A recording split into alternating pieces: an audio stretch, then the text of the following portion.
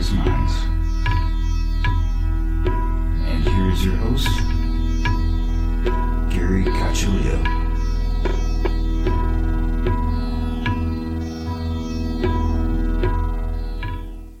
Welcome, everyone, to another episode of Everything Imaginable. I am your host, Gary Cacciolillo. And before we get started, I want to thank everybody for listening and also thank the contributors to my show, who are executive producers Candace Sanderson, author of The Reluctant Messenger, and Joseph Simkovic, author of How to Kiss the Universe. Ms. Aida, she is an author, psychic reader, and witch, and you can find her at MsAida.com, MISSAIDA.com. Also, monthly co-host Jared Murphy, author of It's Not Aliens, It's Worse, It's Us. And this episode is being sponsored by Ginger Glasser. And you can find Ginger at tarotbyginger.com.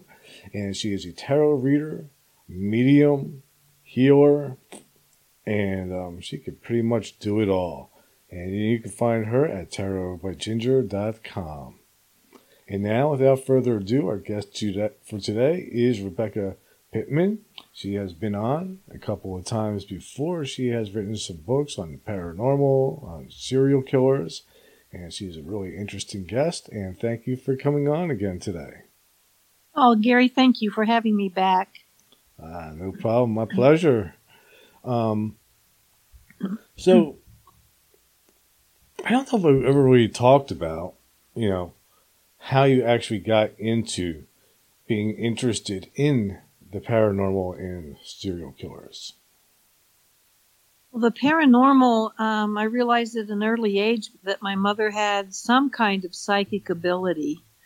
And at that point, I realized there was more going on out there than I realized. But it started when I lived only 35 minutes from the Stanley Hotel in Estes Park, Colorado. Awesome. And Stanley is the impetus for Stephen King to write his blockbuster, The Shining. And I was surprised no one had written a comprehensive book about the hotel, and it is very haunted. Mm-hmm. And the owner gave me permission, and while I was writing that, someone said, "Have you heard of the Myrtles Plantation?" And it just took off from there. But I find, and I've talked to people about this before, paranormal and true crime have a lot of overlapping commonalities. They're puzzles and clues and the unknown. And it wasn't much of a segue to go from paranormal into true crime. I think they're the two biggest selling genres.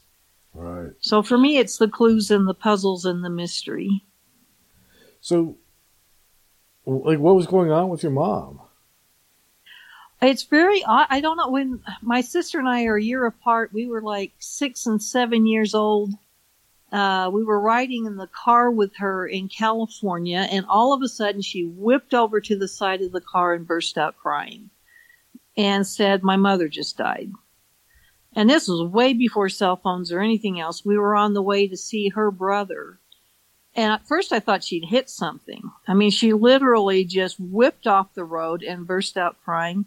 And when you're young, it's kind of scary. And I'm sitting there going, what? Because our grandmother lived in a different state. So she pulled herself together. We pull up in her brother's driveway, my uncle.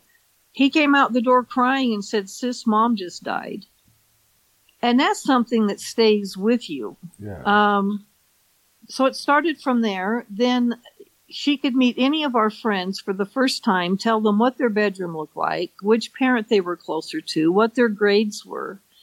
And as I got older and did theater, we had a cast party at my house, and my mom happened to be there. I was in my 20s by now.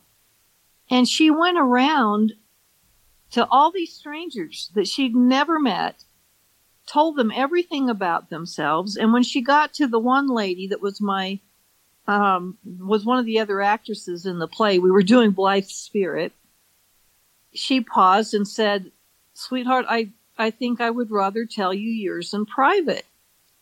And this lady looked surprised, and she'd always been so bubbly. and happy. I'd never seen her down. And she goes, well, don't be silly. Go ahead. And she goes, no, I would really rather not. And she goes, really? Go ahead. And my mom said, your husband's cheating on you, and you just found out last night. And all of us just, our jaws dropped. She burst into tears. How in the world she knew that is beyond me. That's crazy. So, yeah, I've always wished I had that. I know the house we lived in, the man died in it before we moved in, and she could sense him all the time. She would have actually blackout spells in one of the bathrooms. She would smell cigar smoke and then just feel like she was going to pass out. And there was something in that house that really bothered her. So I don't know, Gary. I always felt a little jealous, and yet people have said with all of the paranormal that happens to me and every place I go to write about, they think I'm sensitive a little bit. I don't think so. I don't know what it is, but anyway, that's the answer to your question. Is she was remarkable. That is incredible. And was she like that from a child, or just? I don't know. That's the first time I saw it was when I was 7, and she was crying about her mother.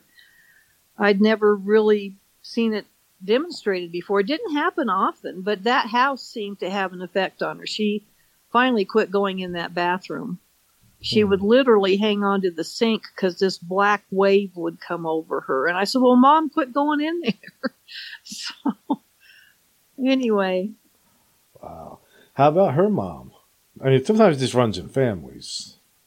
No, her mother ended up dealing with senility in her last years. She didn't even recognize my mom in the later years. So I had never heard of anyone in the family with it.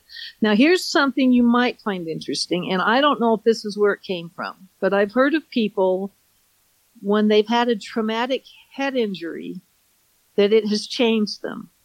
And we were driving in California. We were little. We were in the back seat. We pulled up behind this truck that had the big ball and hook, one of those crane trucks. Yeah. Mm-hmm. And he had stopped at the traffic light in front of us. We were right behind him. He suddenly started backing up. And there was nowhere for us to go. And he kept backing up until he hit our car. The crane let go of the ball and the hook, and that giant metal hook came flying through the windshield and hit her in the head. And they did end up shaving her head and putting 2 metal plates in her head. And that might have been it. I don't know. You've heard of that, right? Of people being changed after they've had a head injury? Head injuries, trauma, yes, absolutely. That could have been it. Interesting. Would you like to hear something funny? Absolutely, I'd love to. Okay, well, we were in Florida, and this was after this. And we just moved into that. My mom was divorced, and the 3 of us had to sleep in one bed one night. Again, we were small, Marlene and I. And it was a brand new house, brand new place. I'd never lived in Florida, and I was a little nervous. In the middle of the night, I hear a man talking, and I was petrified. I thought we had a ghost. It happened again the next night. Then I heard strange music coming from somewhere, and finally, I nudged my mom to wake her up, and I said, I think this house is haunted. And every time I woke her up, it stopped. And she goes, Rebecca, you're dreaming. I said, no, I'm not. So one night, it happened again, and I thought, I'm going to gently roll over and wake her so it doesn't scare off whatever it is. And as I leaned over her face, I realized the sounds were coming out of her mouth. And it's because her mouth would fall open while she was asleep, and she was facing the fan, the metal fan that was going, and for some reason it was reacting with the metal plates in her head and bringing in a radio signal. Wow, so she was like an antenna. Yeah. So what I'd been hearing was announcers and music, but it was coming out of her mouth. That's so cool. I mean, yeah, they'll save you money like on the Sirius XM subscription. Yes, I know. I just thought that was the craziest thing, but it had to have been that metal fan reacting with the plates in her head. That's the only thing I can think of. Wow. Sometimes too, like I think that, our brains, like we always think we're thinking our own thoughts, but one of my theories is that the brain is not actually thinking its own thoughts, but it's acting as a receiver. Oh, I love that. Where it's actually, pulling information from somewhere else. So from where though? Past, present, future, aliens? Where do you think it's coming from? Collective consciousness, the Akashic Records, someplace like that. Yeah. I don't have a problem with that. It's interesting. I'd like to understand dreams more. Dreams are fascinating. I wish I could remember my dreams better. Mine, I don't know why, but I remember them really almost verbatim. It's funny. I'll lose them after a while if I don't write them down in the first 10 minutes when I wake up. But some of them are really wackadoodle, and I'm going, okay. But yeah, the consciousness and the brain are something that just absolutely fascinate me. Do you know much about neuroplasticity? A little bit, yes. I think that's awesome. That you can actually rewire your brain and get rid of bad habits and literally like re-recording it. I mean, I just find that fascinating. Yeah, or like when you have a brain injury and you damage part of your brain will reroute everything and come up with a new way of doing it. Yeah. It's that strange. and prodigies and I mean, let me ask you this, and let me know if we're getting off topic. I wasn't sure what you wanted to There's talk no about. topic here. There's no topic? No. Okay, how about them Broncos? Can we please get a good quarterback? No, because I'm an Eagles fan, so we're doing fantastic. Never mind. What do you think about these, like, 2-year-olds that recall a life they couldn't possibly have known anything about? I think that they are reincarnated, or not. Sometimes I will, or maybe our definition of reincarnation is wrong. It is possible that, let's say we're all energy, right, and our soul is not necessarily a specific soul, but some of that energy, or a lot of that same energy, ends up in the same body. Therefore, giving a person the same memories and some of the same identity as the life before where that energy was living. So you're saying that it's not necessarily reincarnation in the form of being in the same body again, but it was the spirit or energy of someone who had lived before inhabiting a new body. Somewhat, yeah, or like a majority of it. Because sometimes I also think that maybe some of us might be a combination of different people. Ooh, that's scary. like I'm not necessarily all me. I'm me and maybe a couple of other people that lived before me. And that, to me, partly kind of explains why we don't remember things from a past life, or past life memories tend to be kind of jumbled. Well, I did actually go to a hypnotherapist once, and I said, I have this thing about feeling trapped, and it pervades everything in my life. Whether I used to paint wall murals, and I've painted like 4,000 wall murals across the country, and I would feel trapped. Once I got there and had to start drawing on the wall and paint, I knew I couldn't leave until it was perfect. You can't just start somebody's wall and go, I'm out of here. So, but it wasn't just that. I would feel trapped all the time in situations. And I said, but I don't remember ever being physically trapped. I don't mind being in a small closet as long as I know I can get out when I want to. I said, the only times I've had a panic attack is if I was trapped like in an elevator that broke, which did happen, and they didn't know when they could get me out. Hmm. And I said, but I've had this my whole life. And Right. she wondered if it might have been from a prior life. And because I never was able to figure out where that came from. I've had things like that too, like my fear of heights, and I've had like a weird fear. It's not anymore, but before I had like this weird fear of bridges. Of bridges. Yeah, like suspension bridges. Wow. So I wonder, Like you didn't want to go across them? Yeah, so sometimes I wonder, like maybe I drove off of a bridge or something in a past life.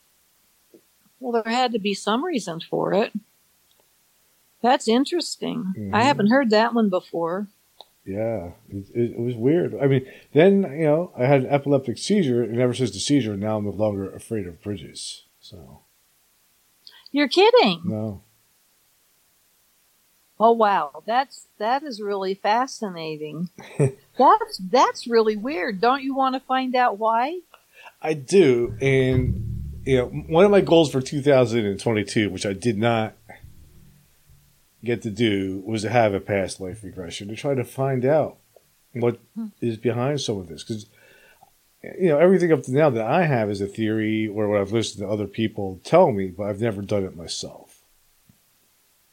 I would love to do that. I know the old joke is it's funny. Everyone thinks that they used to be somebody, important. Why weren't they ever just a chimney sweep in a prior life? Mm-hmm. I must have been Cleopatra.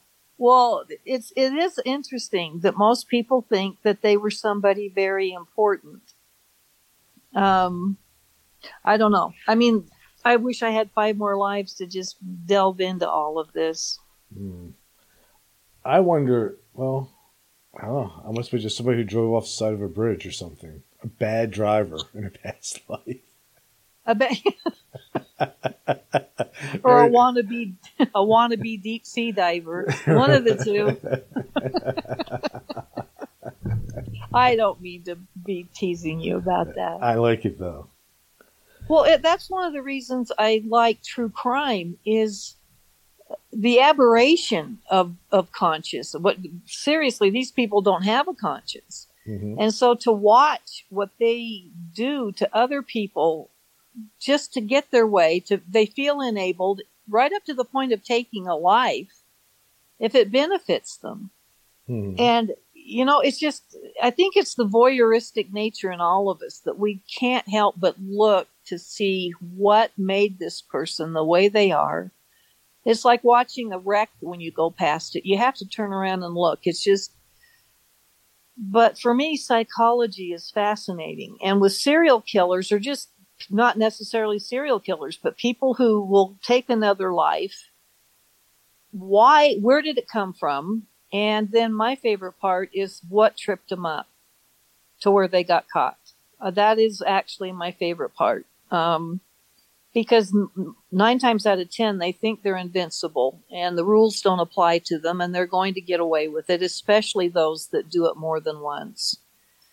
Mm. And when I was writing about Pam Hupp, and I don't know if you saw the NBC minis series where Renee Zellweger played Pam Hupp this year. It was on in March and April. No, I didn't see it. Oh my gosh, this woman had absolutely no conscience. She even pushed her own mother off a 3rd floor balcony at her senior citizen living facility to get the insurance money, knifed her best friend 56 times, and left the knife sticking out of her neck, set up the woman's husband to take the fall, and he did go to prison for 3.5 years before they realized he didn't do it. And then she went out and found a total stranger, literally trolled trailer parks, and brought this guy back to her house under the pretense of being a producer for Dateline, and said, I'll give you $1,000 if you come with me and do a fake 911 track for a show. And this guy was mentally challenged. He had the mentality of a 12-year-old, physically limped, couldn't drive. She knew that when she got him in the car, that it's just evil. And so the deal was, she took him to her house and told him to go ahead and do what she told him to for the fake 911 call, bang on the walls and pretend that he was an intruder. Well, she actually called 911 so the dispatcher could hear it and be her witness. And Pam's yelling, help, help, there's an intruder in my house. And you hear poor Louis Gumpenberger, and he got the line wrong that he was supposed to say. He said, you want me to do to you what you did to your wife? And he got the line wrong. But she went ahead and said, no, I'm not going to get in the car with you. And the next thing you hear is 5 gunshots. Mm-hmm. And she shot him dead. This total stranger, and then put a note in his pocket to make it look like her friend's husband, who just got out of prison, had sent this guy to get her so that the guy would go back to prison. And take the heat off of her, because they were now looking at her for her friend's murder. Yeah. She set this guy up and just literally murdered a total stranger. It's just, I mean, holy heck. Well, it sounds like she had motive. One of the things that I find interesting is people that just kill with no motive. They just do it because it's who they are. It's like in their DNA. And I don't know what causes that. Like is it a childhood experience? Are they just born evil? Is it a learned thing from being beat up or whatever in school? Like, what happens to people to make them get pleasure from killing other people?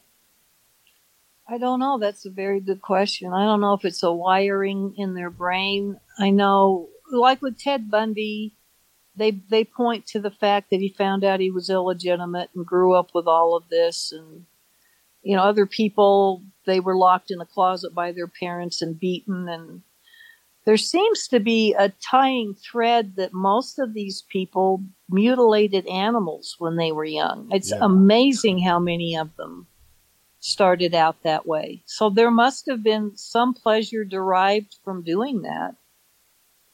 But what? I can't imagine what it is, other than having control over another person. But there's a million ways to control other people. Just become an executive. I think it's... Sorry, that took me a minute. Yes, just become a CEO. I don't know. It's just, I think it's a titillation for them. They get some adrenaline rush out of it. And for the rest of us who don't understand it, it is incredibly evil and odd, but it's like shoplifters on a whole different scale. But people that do things because it gives them a rush. And unfortunately with killing, once you have done it, it feels like after a while you've got to go out and do it again. You need that. It's almost like a drug fix. You've got to go do it again. I don't know. It is scary.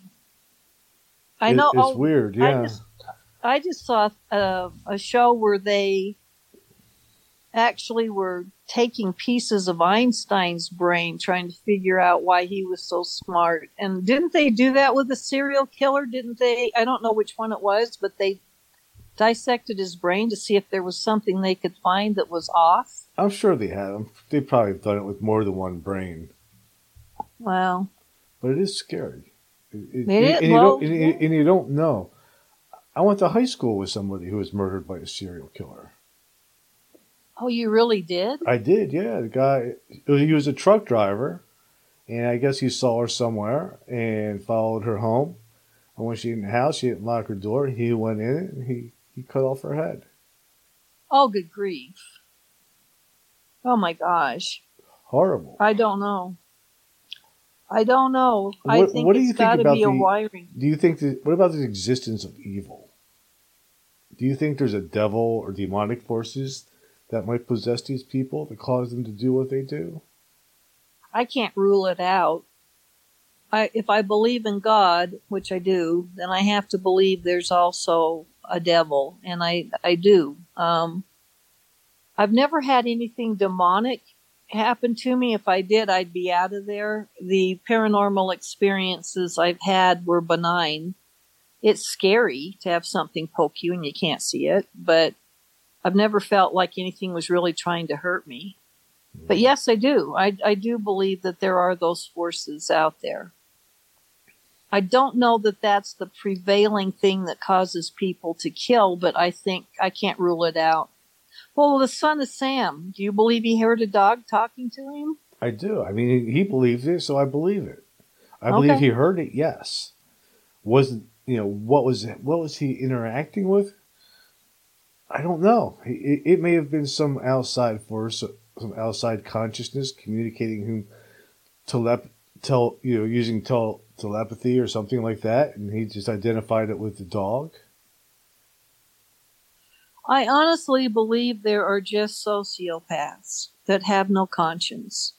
I think that's the prevalent thing behind most of this. The book I'm working on now, Countdown to Murder, Alec Murdaugh, it is a huge case going on in South Carolina, and his double murder trial is coming up in 3 weeks, January 23rd, in South Carolina. He's up for murdering his wife and 22-year-old son, with one with an AR-15 and one with a shotgun. He used two different guns, and they were killed at the same time, basically.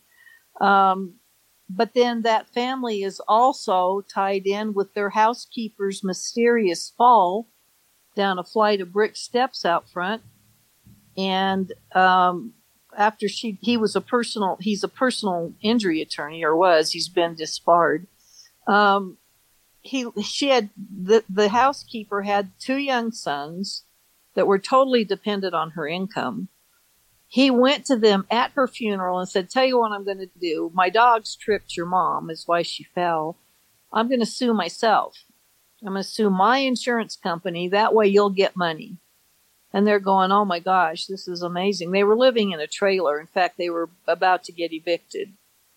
And this is unbelievable, Gary. What he did, he brought in two other people to help him run this scam. He sued the insurance companies. He had a friend sue him and sue the insurance companies. Got $4 million and never gave those boys a dime. Kept the whole thing. They got kicked out of the trailer. They were homeless. And now there's things bubbling up that there were no dogs that tripped this woman, that there was some other reason that she, quote, fell. And then they're tied to two other deaths, including a young man found in the middle of a rural road with his face caved in, and a boat crash that killed a 19-year-old girl. So this is a family that, and I think this is a good answer to your question, because they were brought up rich. All of the grandfathers had been DAs, very wealthy family. And the sons were brought up to believe there were no circumstances. They could do anything they wanted.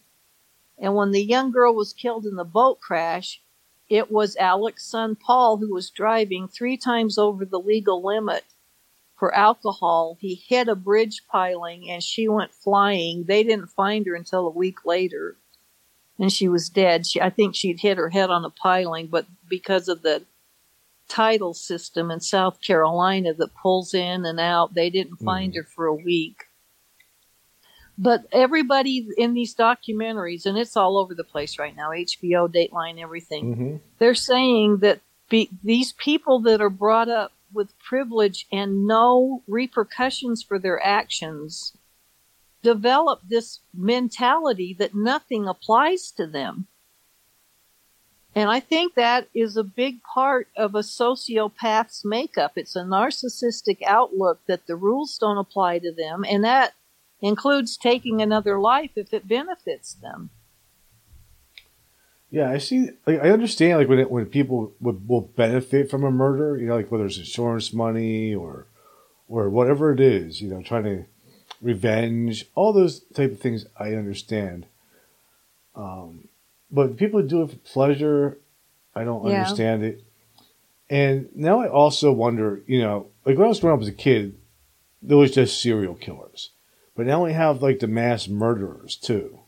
People that go in and just kill 10 or 15 people at one time.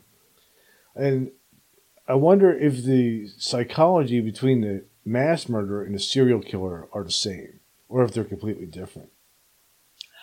I think they're different.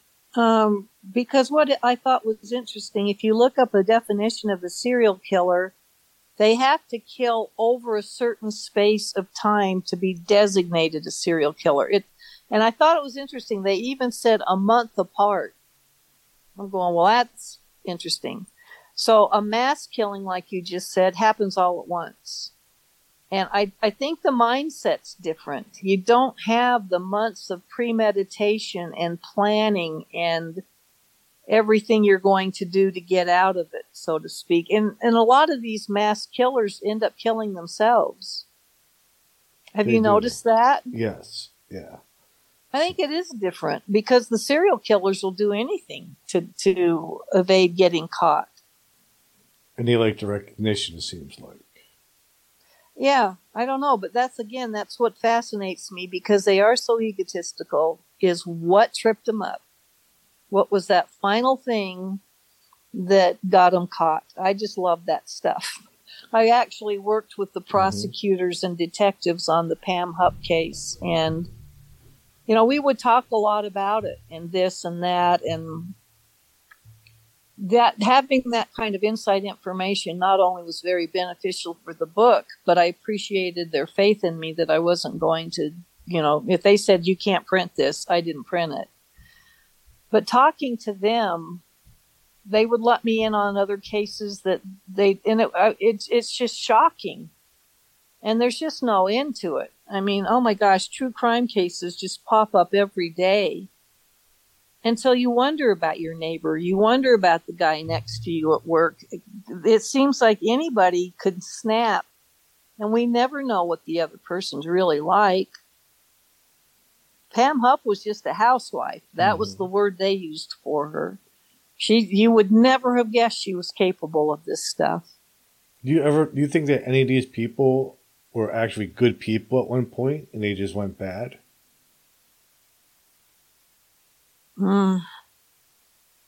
I think the propensity to do what they did was probably there at an early age.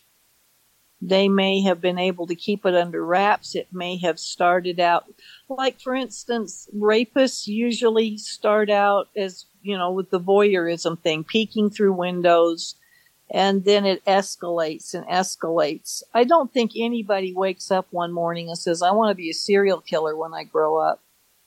I think it comes in stages, and they may even have tried to fight it off, those impulses. But once they do it, and especially if they got away with it, I think that's where the trouble starts. That's just my own opinion. It's weird. I don't understand what goes on with these people. Yeah. Well, luckily you don't, or then I'd worry about you. Like, one of the freakiest ones, like, I've always thought about, like Ted Bundy always was, like, fascinating because one, like he was not like the socially awkward guy. He was sort of like, life of the party type of guy. He was attractive. He had no problem getting women. But yet he was like the most diabolical, cruel, evil person to ever live. Well, I'll tell you a scary story. When I was first married, I was living in Salt Lake City. And as you know, he ended up going to the University of Utah. Mm-hmm. When he left Washington after killing all those girls, he came to Utah for his law degree. Well, anyway, I got married. I was 21, and we moved into what they call the Avenues, which is above the Capitol building in Salt Lake. It's kind of a hillside area, and all of the streets are named after letters. And we moved into this little duplex. We were newlyweds, and it was on N Street. And all of these, and it was, my husband worked late. He was getting an electrical engineering degree, and I would walk around the neighborhood at night. There was a little convenience store that I would walk down to get milk or whatever. And I looked a lot like the girls he murdered. I had long hair, parted in the middle. I'm tall, and one of his victims was 6 feet. And to come to find out, and I didn't find out until I had moved to Colorado, that he was living one street over. on O Street while I was walking around that neighborhood at night. Also, the girl he kidnapped from Murray that survived, that's where my mother taught modeling. Mm-hmm. And we did a lot of fashion shows. He kidnapped her from the mall where we did most of our fittings for fashion shows. And it seemed like everywhere he was, I was there, and he was dumping bodies up in the mountains that I had a Maverick Grabber that was a V8 engine, and I'd make my own roads up the side of the mountain. Uh-huh. And my mom would be going, Becky, would you quit going to the mountains by yourself? I didn't know he was up there dumping bodies. I didn't even know he was around. And so that's just bizarre. When I read about it later in Ann Rule's book, the hairs on my arm stood up that he was one street over while we were living there. Wow, that's scary. Yes. You could have easily been one of his victims, and you were not. Yep. I walked around at night a lot. I don't know. But so let me ask you this. You've done a lot of shows. Mm-hmm. What has been one of your most fascinating topics? That's a tough question. I mean, I always love talking about, UFOs and aliens and things like that, because I believe that there's life not just outside in other planets, but I also believe that some of the phenomena that we experience comes from other dimensions. So, I would say about my favorite topics are sort of like on the quantum level type of stuff, things about bilocation, that whole quantum thing just fascinates me because it explains things that we're talking about now, like the paranormal, reincarnation, and stuff like that. Quantum physics is one of my favorites. Quantum entanglement, I think, is my favorite. That you can take a particle, split it in half, put one half of it in Switzerland and the other half here, and if you stimulate the one here, the one in Switzerland reacts. Mm-hmm. I mean, that's that whole 0 point field, that whole magnetic field that everything's connected, right? Yes. Yeah, and that's an ancient philosophy or theory or whatever that's been around, it's in Taoism, Hinduism, Buddhism. All those religions talk about everything being interconnected. Well, isn't that how telepathy is? That's how it works? I don't think we know how it works, thoughts are a but it's possible, yeah. But one of the things about the entanglement that fascinates me is when you do something to one of these particles, the other one reacts, and it could be on the other side of the world. Time is not an issue. It happens instantaneously. So that cool? It happens faster than the speed of light, which makes me think that the speed of thought is faster than the speed of light. That's just, and I love that they said they have measured thoughts, that they have a frequency. Mm-hmm. That just fascinates me. With the UFO thing, this is kind of funny. My husband loves ancient aliens. I do too. I've interviewed quite a few of them. He always walks around saying, ancient astronaut theorists say yes. And I'm going, if you say that one more time. But so he, I said, how can you not believe in UFOs? And that's your favorite show. He goes, I do believe in UFOs. I just don't believe in aliens. I said, well, who do you think's flying them? Mm-hmm. I said, do you think it's a remote control somewhere? So I find that, and he's dead serious. He doesn't believe in aliens, but he believes in UFOs. So I'm totally lost. I don't understand that one either. I mean, I think there's a lot more going on than just visitors from another planet. I believe that some of these extraterrestrials operate through consciousness. So they're not actually physical beings. Some of them might be like light beings and things like that. Do you think parallel dimensions come into it? Absolutely. Yes. Yeah. Wow. I think it all does. It's all because, and one of the I had a guest on who told me, about the CE5 technique where you kind of meditate and try to call UFO. And I did it a couple of times. And then one night I got results and I saw a UFO for the first time. Are you serious? Yeah. So I think there's a definite connection between extraterrestrials and UFOs and consciousness. Tell me what you saw. I was sitting outside and I was looking up at the sky. I was laying like in a chase lounge. And at first I saw a light moving across the sky and it was moving straight. And so at first I thought it was a satellite. And then all of a sudden it just went in the complete opposite direction really fast and disappeared. Wow. So, Well, when people have said they've seen the lights in the sky and then they'll blink and go out and reappear, do you think they're popping in and out of different dimensions and frequencies? yes. Because our perception of what we can perceive as far as light and frequency and sound is very limited. We don't even know how much frequencies there are. We just know what we can perceive through our five senses, and then we know what we can perceive with the equipment that we've been able to create so far. I would like to understand string theory better. But, yeah, I don't know, that, ley lines, the energy of the earth, all of that. I have one for you. You ready for this? Yeah. Okay. So, crop circles. Mm-hmm. I found out, and you may already know this, but a plethora of them seem to happen close to Stonehenge. And I thought that's interesting. Why? And is it the artifact itself that they travel to this spot?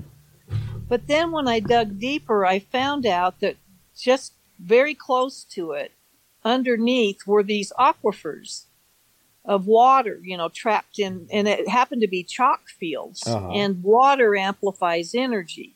And Stonehenge is on a ley line of energy anyway, so you add that to water that amplifies it.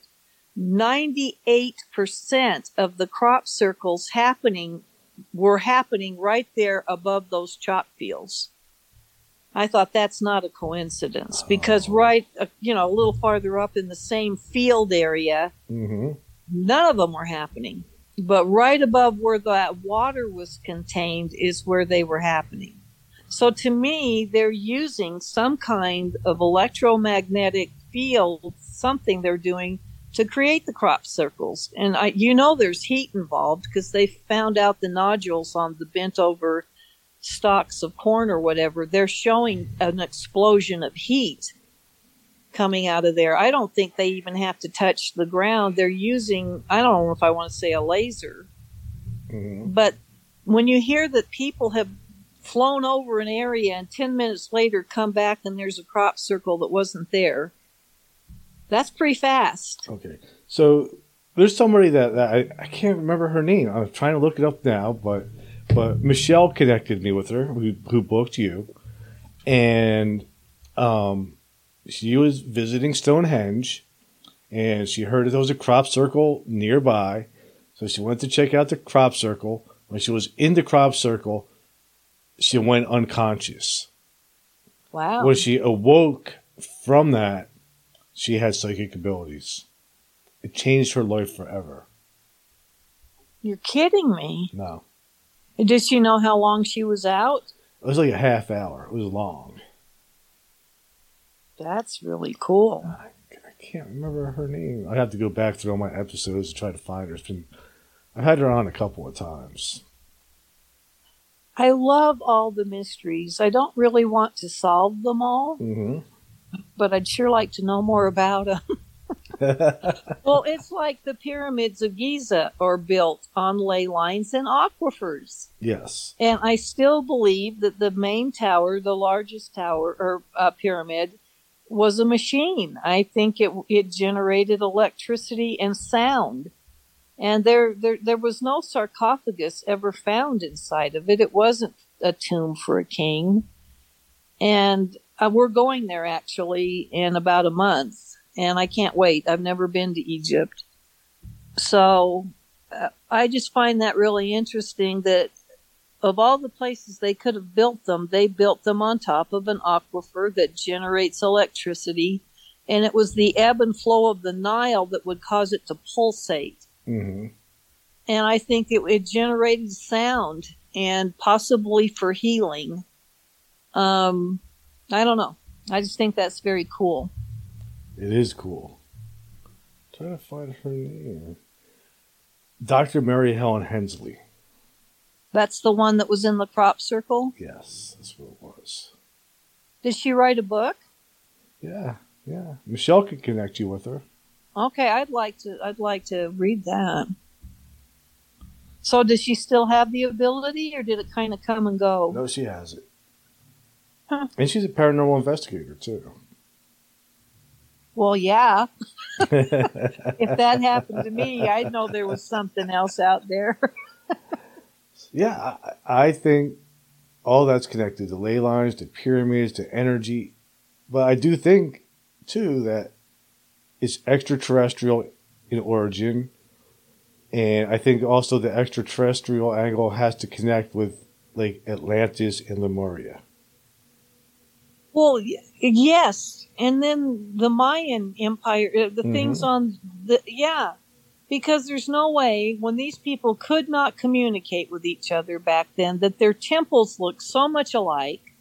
Their hieroglyphics contain a lot of the same symbolism that looks like aliens and spacecraft and everything. Some commonalities in language. It had to be, Gary. I mean, what are the odds that clear across the world these places popped up at the same time almost? Is it possible?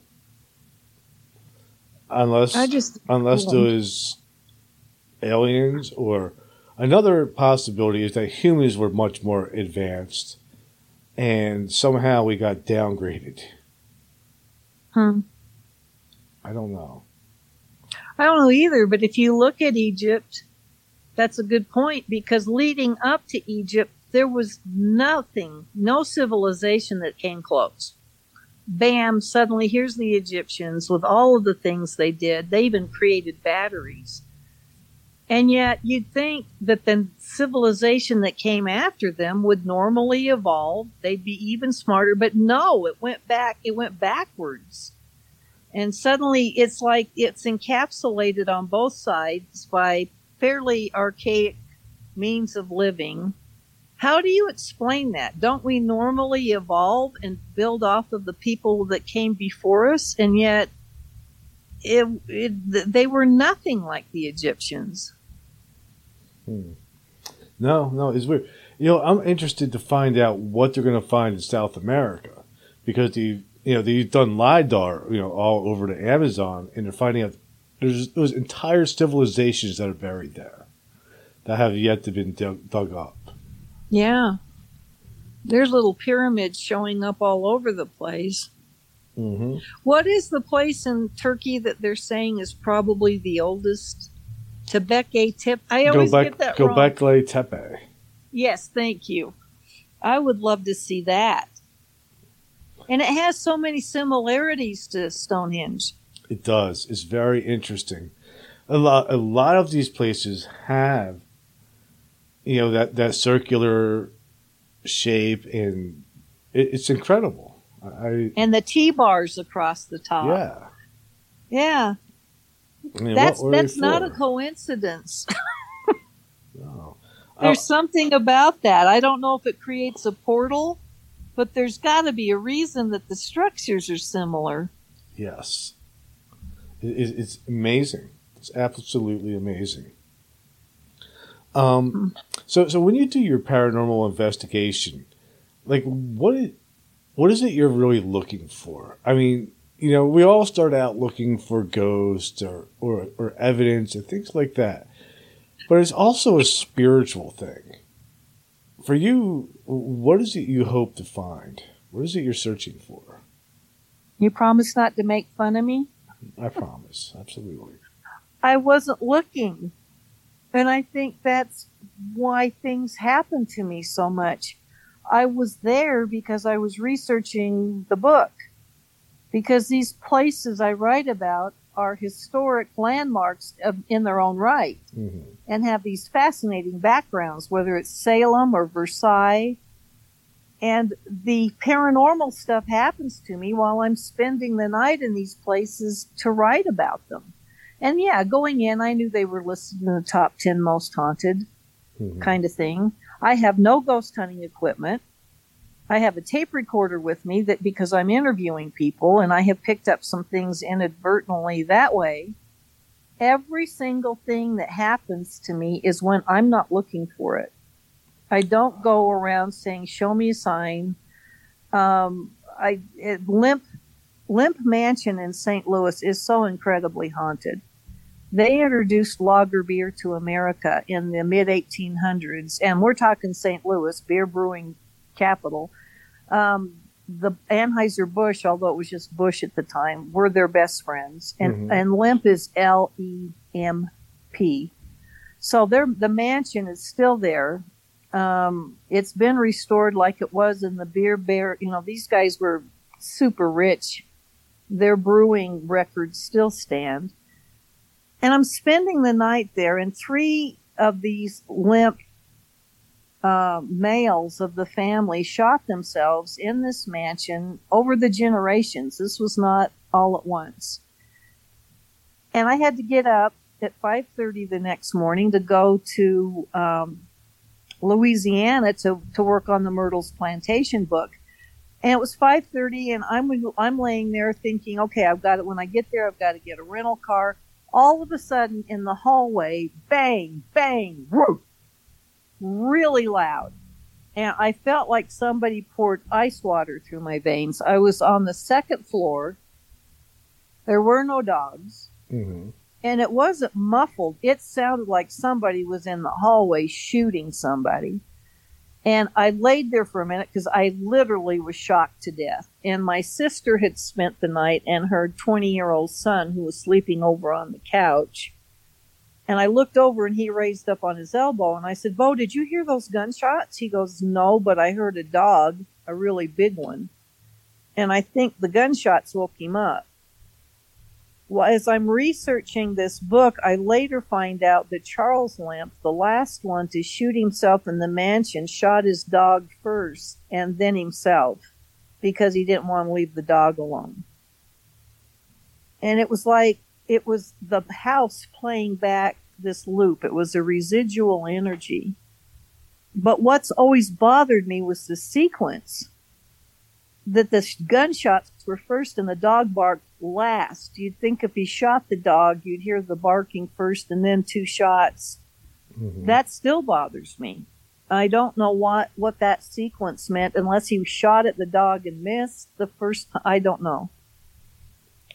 That is weird. But something sat on the bed, on my feet, and kicked the bed while I stayed there. I've stayed there several times. Something happens every time I'm there. And we were just there a few months ago. And I had a book signing, and the owner sent me to the gift shop, which is at the back of the house in a vault. There's no windows. It is literally a vault, like a big metal door, like you'd see in a bank, that you have to turn this big wheel to go in there. We're gathering up the books, and all of a sudden, right by our feet, we heard meow. Really loud. There is no cat. We just looked down, and my husband goes, that was a cat. I said, I know. And I'd been there a lot of times. This was his first time that he went with me. I said, welcome to Lemp Mansion. There was nothing there. And I called up to the owner, who was upstairs in her office. I said, Patty, did you guys get a cat? She goes, oh Lord, did a cat get in here? And I said, well, but it couldn't have. We're standing right here. There was nowhere for it to go. Oh, that cat. You're fine.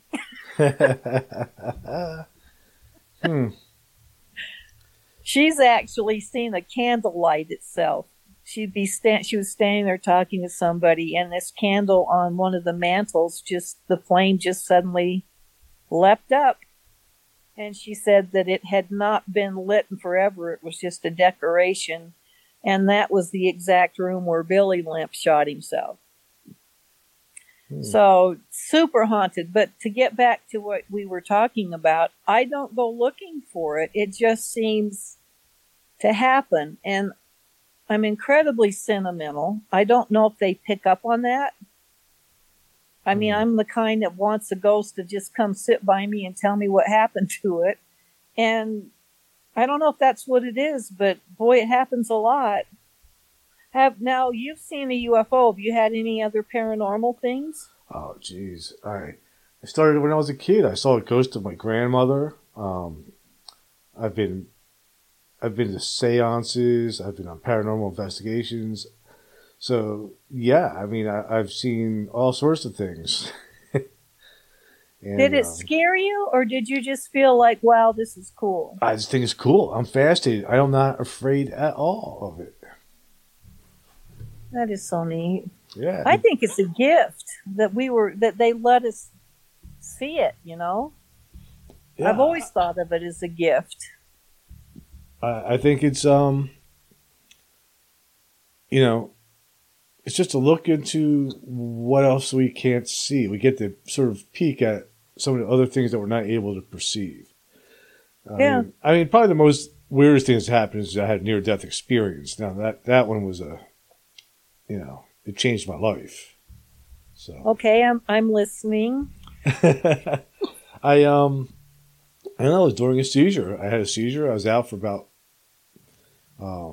30 minutes or so, and during that time I was completely aware, but I was in this place of blackness, and there was sort of colors and sounds moving around me, and it was completely peaceful.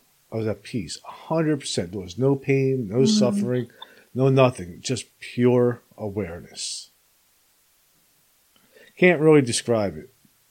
I bet. But, I bet man, is incredibly hard. It was incredible. How long did it last? About a half hour. Wow. So you believe in life after death then? Yeah. Good. I mean, our consciousness definitely keeps on going. Well, that's what, is interesting. And people ask me that a lot. And you said it already. We are 99.9% energy and light, and you can't destroy energy. It only changes form. So when we die, this meat suit we're walking around in, yeah, that goes away eventually. But the energy has to go somewhere. Yes. And I think that's what ghosts are and spirits are. And if you look at how they interact with us, it's almost always with frequency and energy. They manipulate lights, the TV flickers, your batteries drain. Mm-hmm. It seems to me pretty easy that's what's going on, is that they're manipulating the environment.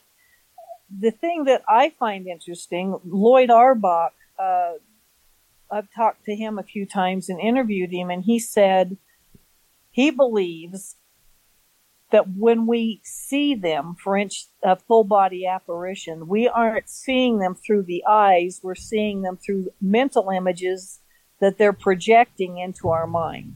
That's why 5 people can be in a room and see different things and not see what the other person saw at all. They could smell perfume and the others didn't. And he believes that the entity is imprinting on our minds what it wants us to experience. Mm-hmm. And I find that fascinating. And I believe the same thing about aliens. Exact same thing. That's why that technique works, where if you open yourself up and just sort of call out to see it, you'll see it. You just have to be open to the experience. And once you're open to it, it's, it's there. It shows up, and it's just mind-blowing.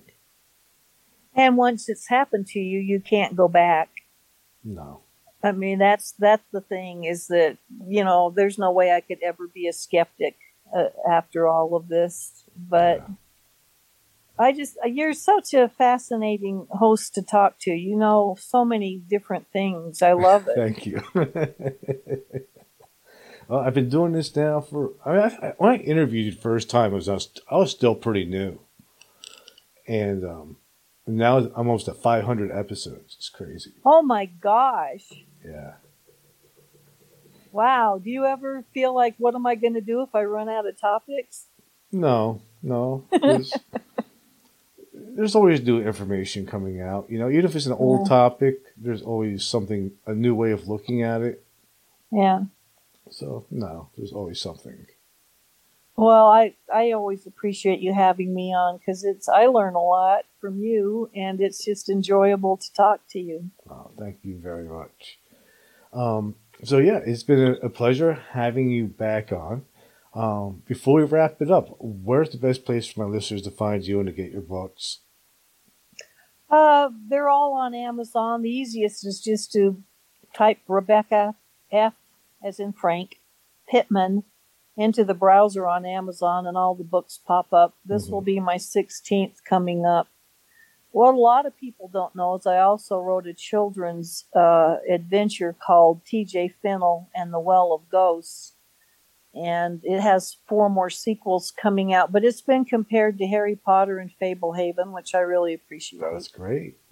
Well, of course, it had to be ghost scary. Mm-hmm.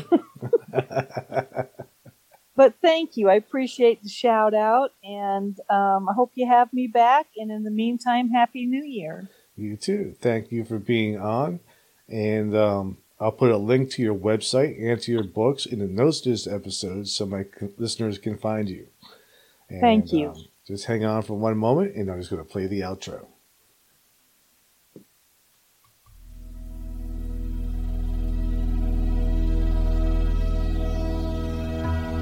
Thank you for listening to Everything Imaginable.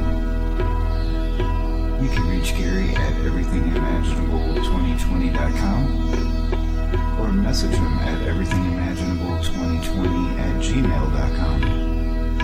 He's also on Facebook, Twitter, Instagram, and LinkedIn. You can buy t-shirts, coffee mugs, and other merchandise to support the cost of producing this podcast. Click on the merchandise link at the top of this page, www.everythingimaginable2020.com. You can also buy the book Enlightenment Guaranteed. It's the only book on Zen that you'll ever need. You can find it on Amazon, and it will change your life. Because remember, everything that it says was first imagined. If you loved what you listened to today, don't forget to rate, review, subscribe, and share. Again, thank you for listening to Everything Imaginable with Gary Cochilio.